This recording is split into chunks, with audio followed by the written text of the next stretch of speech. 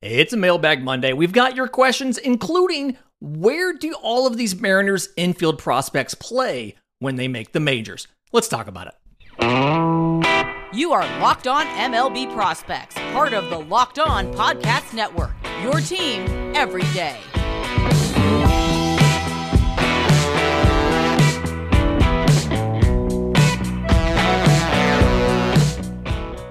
Yes, welcome on in to Locked On MLB Prospects, your home for all things minor league baseball. I'm your host, Lindsey Crosby, award-winning baseball writer and podcaster. Thank you for making this your first listen every single day. We're proudly part of the Locked On Podcast Network, where it's your team every day. And today's episode is brought to you by our friends at FanDuel.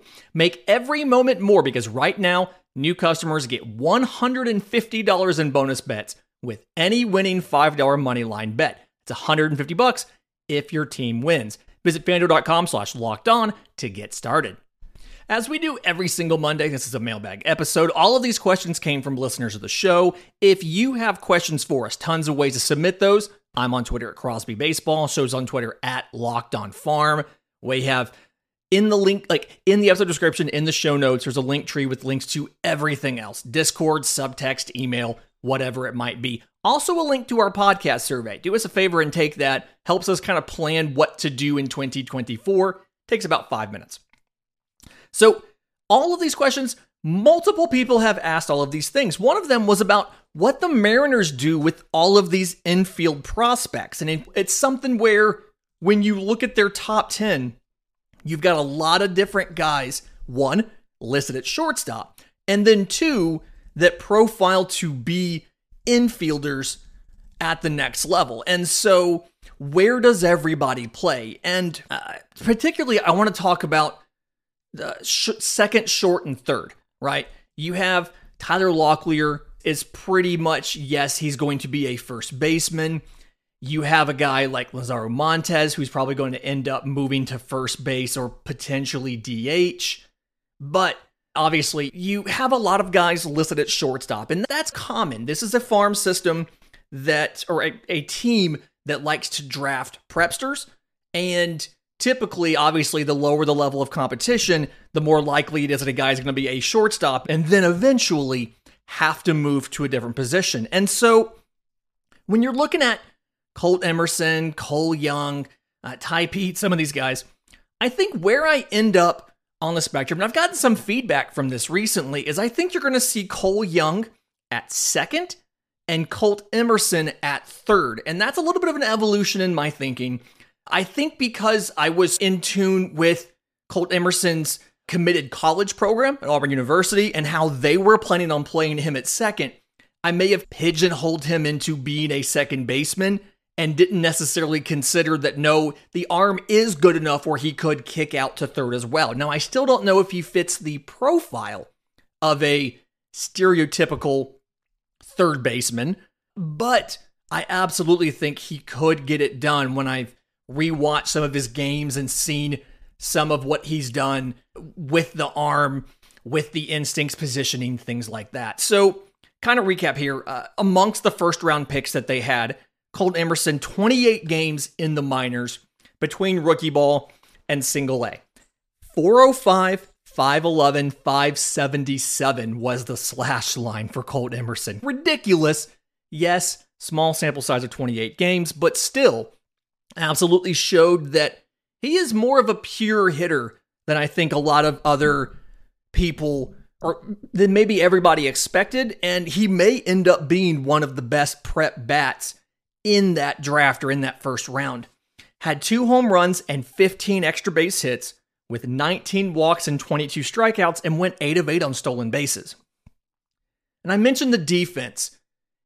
Like I said, his college program, had he made it to campus, they were going to play him at second base. And when you watch him, the speed is fringe to average, and the range isn't, I think, good enough to stay at shortstop. Now, that's mostly, not entirely, it's mostly what he played in the minors. He had 14 games at short, he had 8 games at second, and he had 2 games at DH. And so, second and short, but the arm is good enough to kick him out to third. And offensively, he profiles to be a guy that can obviously help you with both the bat and the defense, but I don't necessarily know how much power he's going to hit for. If I was giving it grades as of now, it's probably a 60 grade hit tool. I'm a believer in what Cole Emerson can do with the bat in his hands, in the contact ability, his ability to use all fields. He doesn't really have a lot of holes in the swing. Again, I think he's one of the best natural hitters in last year's draft out of that prep class.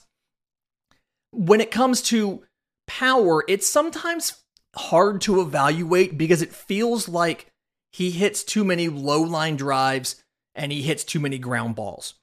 And so you're having to account for, one, what adjusting and fixing the launch angle does for his power production. And then two, when he has those natural strength gains that you see so many prep players have as they progress through the minor. He adds the 3 mile an hour of bat speed or whatever it might be. What does that do to his power ceiling as well? And so it's hard for me to, know where he's going to end up. The assumption, being conservative, I'd assume 15 to 20 home runs. Now, I understand offensively that makes you a hit over power profile at third base isn't ideally what you want. And so I think I'd prefer him to be at second, but I think he can play third. And if you're assuming that most of these top prospects make it, you need him to play third because one of the other options, Cole Young, I don't think can play third base. He spent all year in the minors and is probably going to start off at Double-A. He hit both Single-A and High-A last year, so both Modesto and Everett. And in 130 games for Cole Young last year, 279, 406, 448, 11 home runs, 54 extra base hits, 95 walks to 93 strikeouts. Very good pitch recognition there of 32 on stolen bases. But defensively, it feels like he has to move to second base because the arm probably a half a tick, half a grade below Cole Emerson's.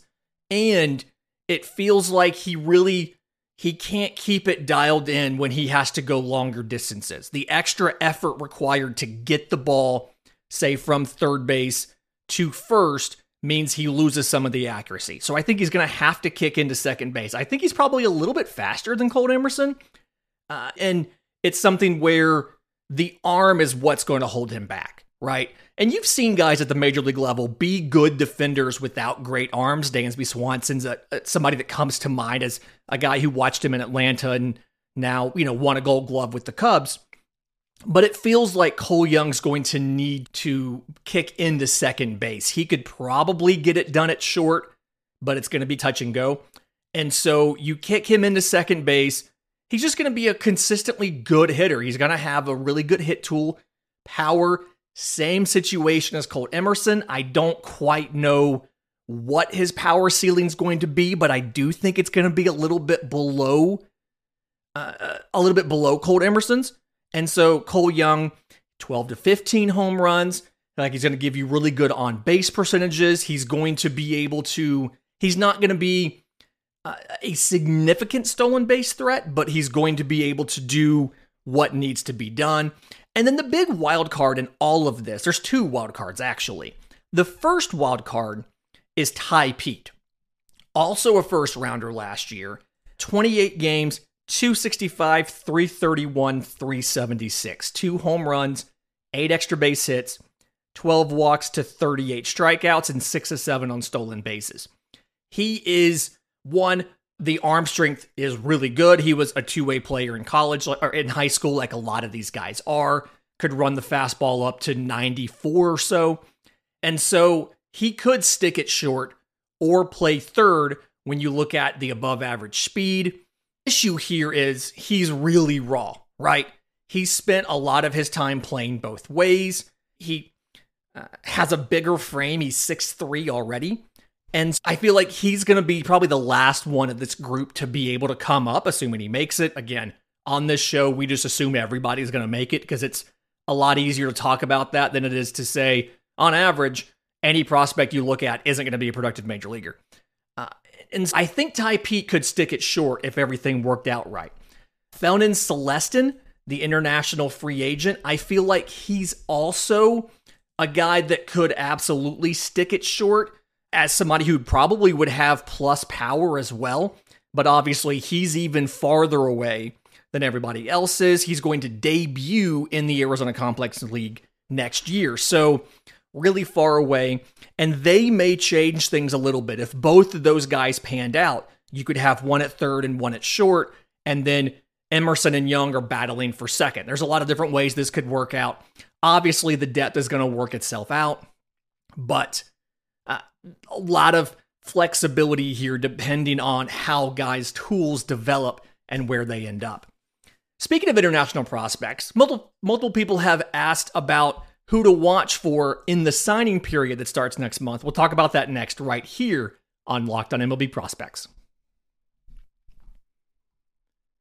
But first, today's episode is brought to you by our friends at FanDuel. You can score early this NFL season with FanDuel, America's #1 sportsbook, because right now, new customers get $150 in bonus bets with any winning $5 moneyline bet. It's $150 if your team wins. If you've been thinking about joining FanDuel, there is no better time to get in on the action. It's an incredibly easy-to-use app, and there's a ton of betting options. Spreads, player props, over-unders, and more. Visit FanDuel.com/lockedon to kick off the NFL season with FanDuel, an official partner of the NFL. Back on the Monday episode of Locked On MLB Prospects, and we've actually had multiple people ask us about international free agency. We're getting to that time. The signing period opens up in January, and there's a lot of people who are getting excited about who their teams might sign. And so we've had multiple questions about who are the top players to watch for, where are they committed to go. Reminder on how this works. January 15th is when the period starts. December 15th is when it ends. For eligibility, you have to have turned 16 before you sign and be 17 before September 1st of the next year. So you had to be born between September 1st, 2006 and August 31st, 2007 to be eligible to sign. You have to also be registered with MLB in advance to be eligible. Now, every team has a specific amount of money that they can use to sign international prospects. Unlike the MLB draft, this is a hard cap. You cannot exceed this. So the largest pools, Diamondbacks, Guardians, Orioles, who always do a good job international free agency, Padres, Pirates, Rockies, Royals, $7.1 million. I'm obviously rounding this for sake of making this easy. Some other teams, A's, Brewers, Mariners, Marlins, Rays, Reds, Tigers, and Twins, are about $6.5 million. There are some teams that did not get any sort of competitive balance pick. They are at $5.2 million. That is the base level. The Astros are in there, the Braves, the Dodgers, the Giants, like Mets, Nationals, Red Sox, White Sox, larger market teams, right? White Sox, great job with Cuban international free agents. Just below that, $5.15 million, there's 4 clubs who forfeited $500,000 from their pool because they signed a player that had a qualifying offer. Tyler Anderson with the Angels, Chris Bassett with the Blue Jays, Wilson Contreras with the Cardinals, Dansby Swanson with the Cubs. So they have 5.1 or 5.2 million. And then there are 4 teams who pay into revenue sharing and or had higher CBT penalties and signed a player with a qualifying offer. And so they lost $1 million from their pool. The Rangers actually signed Jacob deGrom and Nathan Eovaldi. The Padres signed Xander Bogaerts. The Phillies signed Trey Turner. The Yankees signed Carlos Rodon. And so they have $4.6 million. The top players to watch for, as expected, it's a bunch of shortstops. That's typically what Leo DeVries is considered to be the number 1 player out of the Dominican. He is seen to be very similar, and you see a lot of comps in this. And again, we don't do comps on this show, but for the sake of giving you an idea of the player, we're going to repeat some of the comps that are common for these players to give you an idea of the style of their game. Leo DeVries, the most common one there, is Jose Ramirez of the Guardians, right? He's 6'2", again, listed at shortstop right now. Most of these guys are still listed at shortstop, even though a lot of them are destined to move. The belief is, as he's a switch hitter that could hit for plenty of power. He has good speed. Again, similar to Jose Ramirez. You see why this stylistic comp makes sense. He trains in the Dominican. I believe it's Larry Pimentel, who's part of the trainer partnership program. A lot of the way this stuff works is the trainers have good relationships with specific clubs. In this case, DeVries is expected to sign with the Padres. I say expected to sign. These deals are essentially all agreed to, but they can't officially be submitted until January 15th. And so it's a terrible system, but we don't really have a better system as of now. So this is what we end up using. Outfielder Paulino Santana is the number 2 overall pick. He's listed at 6'2", 180. Same thing. He is the comparisons, again, stylistic comparisons that he gets is Julio Rodriguez as far as a very good hit tool plus power potential, and is just in essence above average to plus at everything. Doesn't really have weaknesses. The arm isn't necessarily a strength, but it's not a detriment either. So if he eventually had to move off of center, he could move to right field. He wouldn't be confined to left field.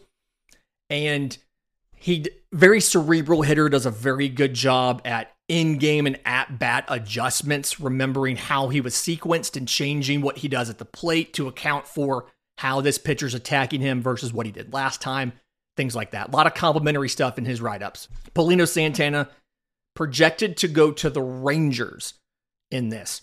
The number 3 guy, shortstop Jose Perdomo out of Venezuela, he is expected to sign with the Atlanta Braves. Considered to be the best hit tool in this class as far as contact ability, as far as understanding of the strike zone, as far as ability to get quality contact out of all of his swings, right? Same time, a guy 5'10", 160, if there's not a growth spurt in there, you have to think shortstop is fine.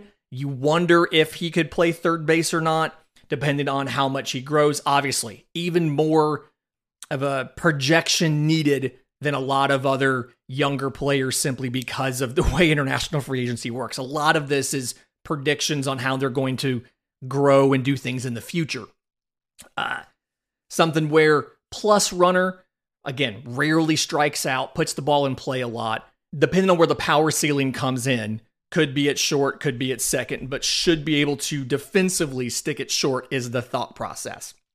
The 4th guy, Fernando Cruz, out of the Dominican, credited to the Cubs coming up. Something where apparently is really good at going to the opposite field. Despite being a righty, he puts a lot of balls into right field. Very good strength in his hands and his forearms, and so a lot of his stuff, he can catch up to a lot of balls. If he gets fooled, he can manipulate the barrel to make contact, things like that. Still aggressive at the plate. Obviously, we talk about it a lot with a lot of young players, but especially this. Defensively, they feel like he's a plus runner that can stick at shortstop, is standing about 6 foot right now. Again, don't know how much he'll grow, but apparently he's very lean.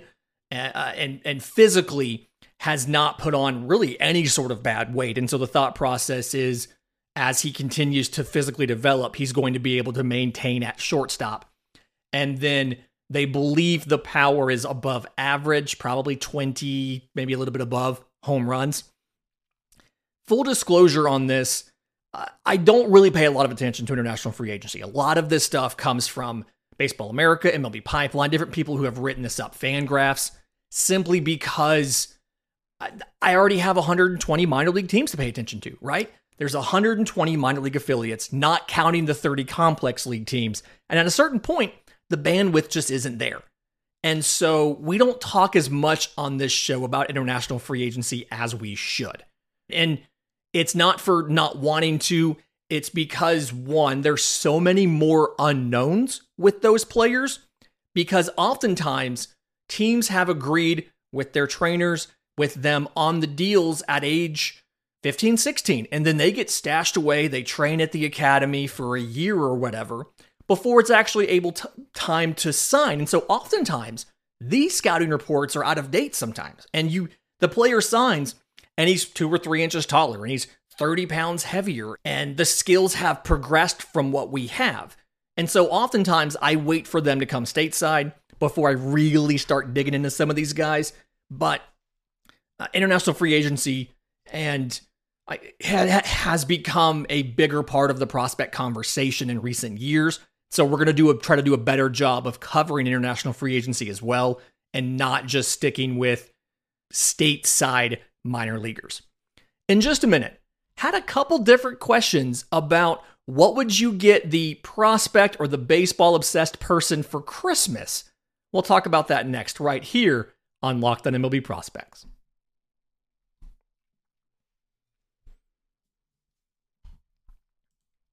Final segment of the Monday show, and I want you to know that Locked On has launched the first ever national sports 24/7 streaming channel on YouTube. Locked On Sports Today is here for you 24/7, covering the top sports stories of the day with the local experts of Locked On, plus the national shows like this one covering every single league. Go to Locked On Sports Today on YouTube to subscribe to the first ever national sports 24/7 streaming channel. It will be coming to Amazon Fire devices and Roku devices soon. Okay, final segment here, and got a question because next week, in case you were not ready, Christmas is coming up, and had some questions about what to get the baseball and the prospect obsessed person in your life. Couple different recommendations, things that I have gotten, things that I have enjoyed. The first one it seems obvious, and a lot of they may already have it, but prospect handbooks. Right? Baseball America, Prospects Live, a bunch of different companies now put out the prospect handbooks. And I think one of the big advantages of these handbooks is it gives you a convenient paper guide and a resource to have everything right in front of you. And if there's a player that you haven't necessarily seen, you don't necessarily know a lot about them, you can see as of January, where was this player in the organization? What were the thoughts of his game entering this year? Obviously not the be-all, end-all. These things change all the time. But a prospect handbook is a very good place to start. One of my favorite books that comes out every single spring, and obviously I get the handbooks too, I read the handbooks, but is a book from friend of the show, James Bailey. We had him on last year to talk about last year's version. It's called Major League Debuts. And what James does is he writes up a recap of every player who debuted in the major leagues in the previous season, no matter their age, no matter their prospect status. He talks about a summary of the previous minor league season for them, a recap of their first game, a background about them and who they are, and then what you could maybe expect going forward from them. It's got complete minor and major league stats for every single guy. Very comprehensive. Games per position, just splits, all kinds of really useful information. Last year, there was 303 players. This is 2022. 303 players debuted in the major leagues. I went and checked before he came on the show just to make sure it was right. Every single one of them is in the 2023 copy of Major League Debuts. So it's a really fun book. Simply just if you enjoy learning about baseball players in general and like to just not just the top prospects, but everybody, it's a great suggestion. Some of the other books, maybe not necessarily minor specific, but just books in general, books about baseball. I like some of the educational ones. One of my favorites, and he's not been on the show, I'm not being paid to say any of this. These are just books that I enjoyed. Tyler Kepner wrote a book called K, A History of Baseball in 10 Pitches. And the idea is he talks about all of the common pitches in baseball, right? Fastball, curveball, but also stuff like knuckleballs, spitballs, Just talks about the backgrounds of those and how that pitch has been significant in the history of this game. Really enjoyed getting to learn about, say, the screwball and where that first came about, the splitter. It's a fun read for any baseball fan. Tyler has another book that's, I believe, either just came out or is coming out soon about a history of the World Series. I've been told I have that coming in my stocking for Christmas. Excited about that. And then, because he did come on the show, Winning Fixes Everything from Evan Drellich of The Athletic. It's a great story about the Houston Astros and the people who worked there and were there during the time of the sign stealing scandal, focusing more on the front office personnel, general manager, things like that, and the things that they did as far as management-wise, interpersonal relationships-wise, the things that they did that created a culture where somebody would think the sign stealing thing was a good idea. So he does talk about the sign stealing scandal, but a lot of it is about, it's a management book wrapped up in baseball, right? So if you're somebody like me, I've got an MBA, but I obviously work in baseball now. It's a really interesting read to hear about the management side and the business decisions they made, the personnel decisions they made, and the ramifications that had on the baseball side of the team, and the effects of that. Kind of a not as common of a topic for everybody, but I really enjoyed it. And then if you're worried about getting them a book that they may or may not have already read, you can always get them a scorebook. I've got, it's called the Half-Liner. It's from a company called the EFIS League. And this is by far my favorite scorebook I've ever used. It's a 2-page spread per game. This scorebook holds 81 games, so half of a major league season. And it's been tons of fun for me to be able, whenever I go to a game in person, I'm keeping score. I like to have my written notes there. It was incredibly useful when I was in Montgomery for a week calling games for the AA Montgomery Biscuits. So you absolutely cannot, don't sleep on getting them a really nice scorebook to use if they go to a lot of games. For clothing, I think Pitching Ninja shirts make a surprisingly good gift. I have probably 20 of them. No, Rob Freeman's not paid me to say this. He is welcome to come on the show. I'd love to have him anytime he wants to. But for me, it's just a good go-to. Like, let's say I'm going to a minor league game and I'm not there to cheer for either team. I'm going as an impartial observer. I'm going to observe players and, get live looks on prospects. I don't want to be biased towards one team or the other. I'll wear a Pitching Ninja shirt in an unrelated third color, right?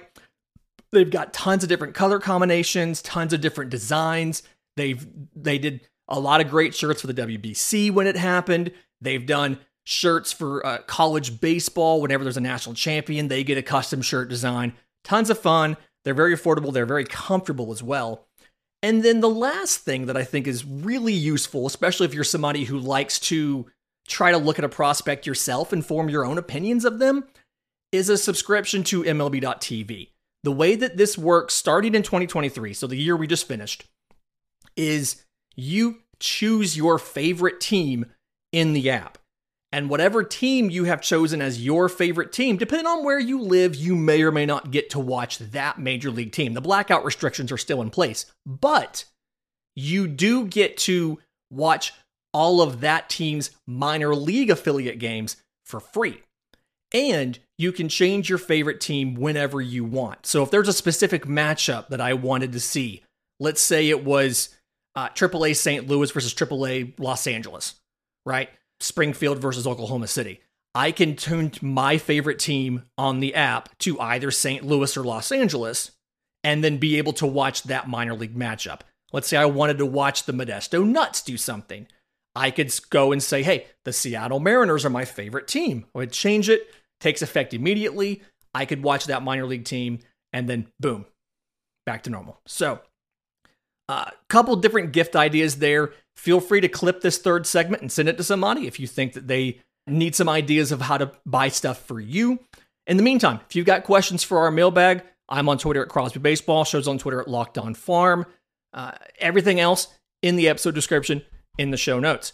Until tomorrow's show, remember, it's always a great time to pay a minor leaguer.